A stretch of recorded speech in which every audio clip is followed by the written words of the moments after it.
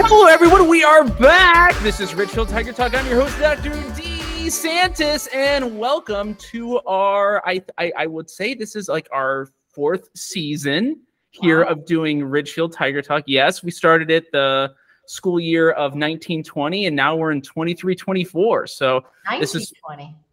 Yeah, the school year, because we started it 1920, I understand. Yep. We actually started at the beginning of COVID as a way to start communicating with parents, but it became so popular and everyone loved it so much that we just kept doing it, and we think it's a great way to keep the community informed. I'm joined today with the one, the only, Cory Gillette. She's our Assistant Superintendent of Curriculum and Instruction, and been on the show many times. We're so happy to have you on the show today.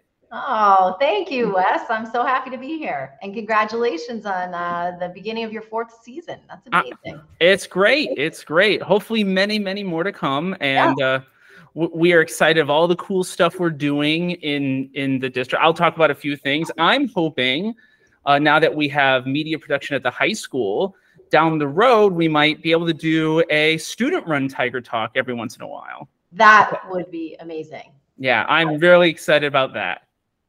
So, we're working on all sorts of cool things, getting our kids involved. But I figured the best way to start off this year, recently we had a board meeting. We talked about our district priorities, and we won't go over all of them, of course, but we figured that this is a nice show to begin the school year with, to talk about some of the things that we are looking forward to here at Ridgefield Public Schools.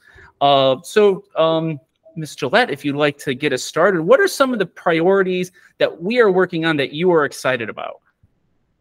It's hard to choose, Wes. There are so many priorities that we're excited about, that I'm excited about, that my team is excited about, that Dr. Hanaway across all the facilities. Yep.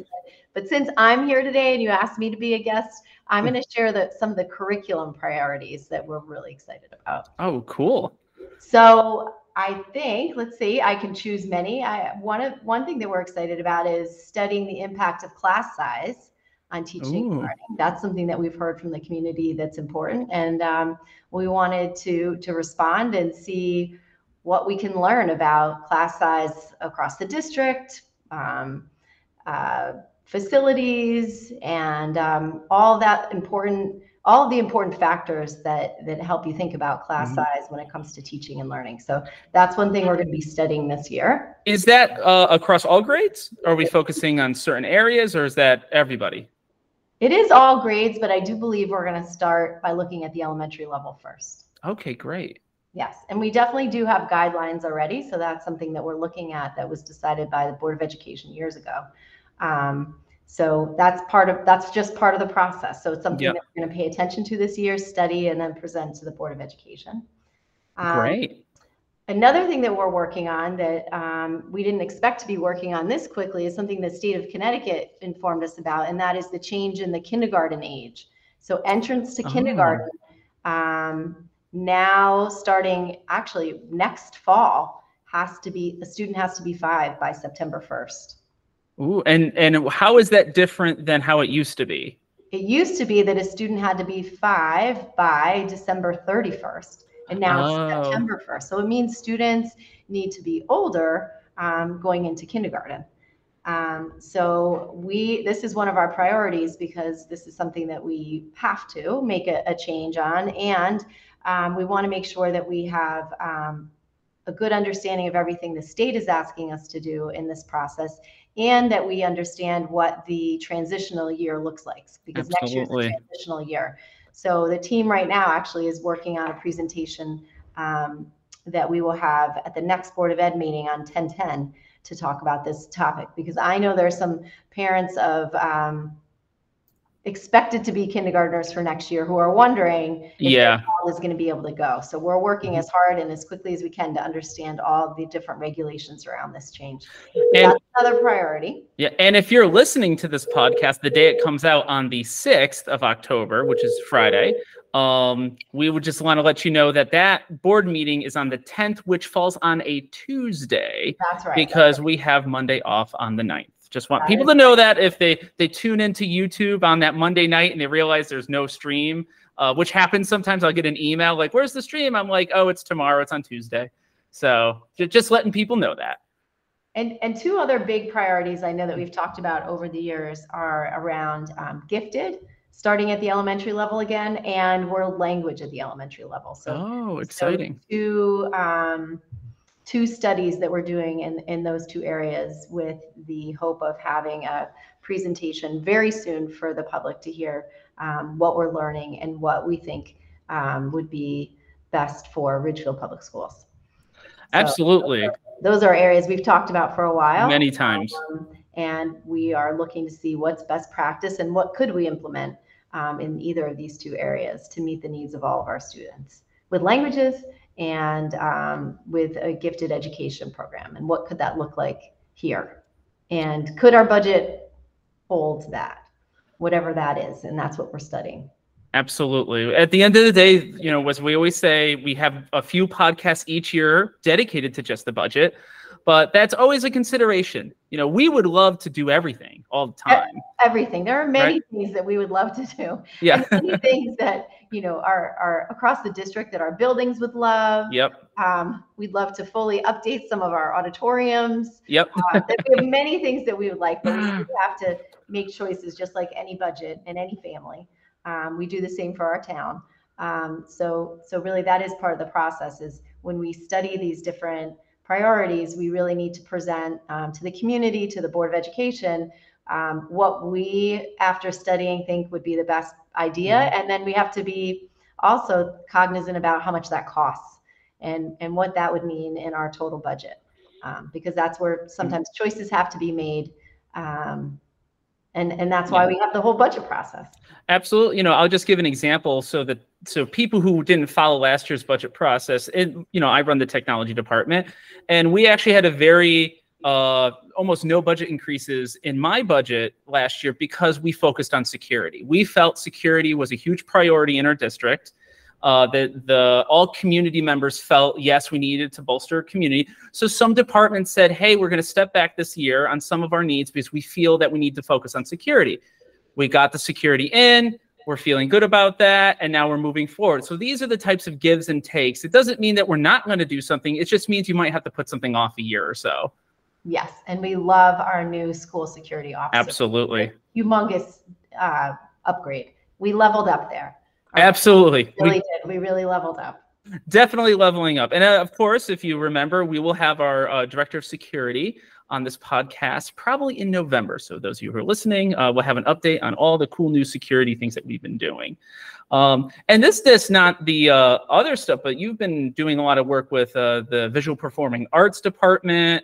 I know that's also been a big priority here in the district is to evaluate and bolster the VPA. Absolutely. This is the second, maybe third year we have the visual and performing arts as a district priority. We do value the arts, and we have been doing a ton of work across all three areas, and now really looking at our facilities for the last almost 3 years. This year, we are continuing to work on expanding those pathways for our visual artists and our students who like to engage in theater. So we are supporting and partnering with our PTAs at the elementary level to make sure that all of our students at the elementary have an opportunity by the time they graduate from elementary school to be in a musical if they would like. We are also working on pathways for the visual arts. Our art teachers at the middle school are offering after-school art clubs this year, so that our students who really see themselves as artists and think about perhaps engaging more at the high school in art have some opportunities in small groups with their art teachers to do those really high level projects that perhaps aren't possible during the day with a larger group of students. So we're really excited and very thankful to our middle school art teachers for that opportunity. And again, right now, actually, something to celebrate with VPA is that we have our first ever K-12 art show, visual art show at ERMS at East Ridge Middle School in their art gallery. It is beautiful. The custodial staff and the art teachers at East Ridge have worked so hard to clean up that gallery, We got new lights. Ooh. It is a full gallery from kindergarten to 12th grade. And last night was opening night. It's going to be tonight from 5:30 to 7, Wednesday night and Thursday night. So actually, I'm not sure. By the time this podcast comes out, people probably won't be able to go, but I hope you went. We'll take lots of pictures. Yeah. It's so amazing to see our middle school artists find their art pieces and then look at the art pieces of the students above them to get an idea of all the amazing opportunities that we have for visual artists in our district. So really that was kudos to our teachers. This was an idea that came from our teachers, and a special thank you to Mike McNamara and Linda Johnson for really working with the teachers to advertise and organize that department. But that's really part of our district goal. It continues to be to expand those pathways, to increase the amount of communication, really access that the community has to our students' work. It's so exciting. Oh, that's amazing. I mean, we can even say recently at the high school level, we've bolstered the VPA art with more digital tools. This is the first year that if a student takes digital art, they all have classroom iPads where they can actually use the Apple Pencils along with high-end like Photoshop machines, and they can now work collaboratively with other departments. And we're even thinking about bringing 3D printers into that. But this year, we're also focusing on the middle school, and we're working with those art teachers at the middle school to get them newer computers so they can start integrating some of that kind of digital artistic stuff into their lessons. So it's been a really cool endeavor. And I know those teachers, thank you, Wes. And I know the teachers are so thankful for your partnership with them and figuring out what tools are available that can actually enhance the artistic process, because there are many ways to be artistic and creative. And I am so excited that our students at RPS are getting many different kinds of opportunities to find what is creativity to them.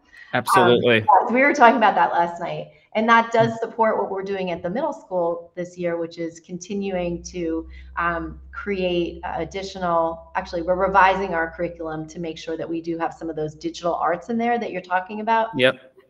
Because when our students go to the high school and there's opportunities for them to engage in digital arts, through the VPA department and outside of the VPA department, it would be really nice if they had a taste of it, if they had a chance to try and see if they liked it. So since middle school is a lot about trying things and trying many new things to see if you like them, we just want to make sure that they get a taste of that too in middle school, because that could be a career for somebody. Many people have careers that are related to the arts, and we want to make sure that engagement starts in middle school. And that's what our priority really is around when it talks about expanding pathways. It's exactly what it is. So super cool and really exciting.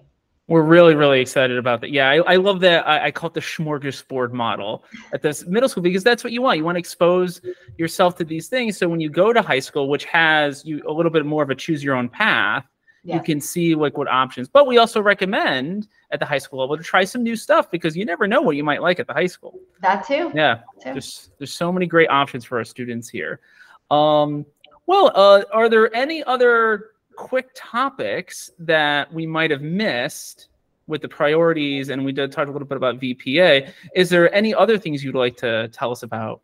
Sure. I mean, we were continuing to do the work that we're doing in VPA is similar to the work that we're doing in many departments, including yours, library media, looking at those computer science standards. We're working in PE and health, especially 612, because we know that emotional and physical health are connected. So that's really important.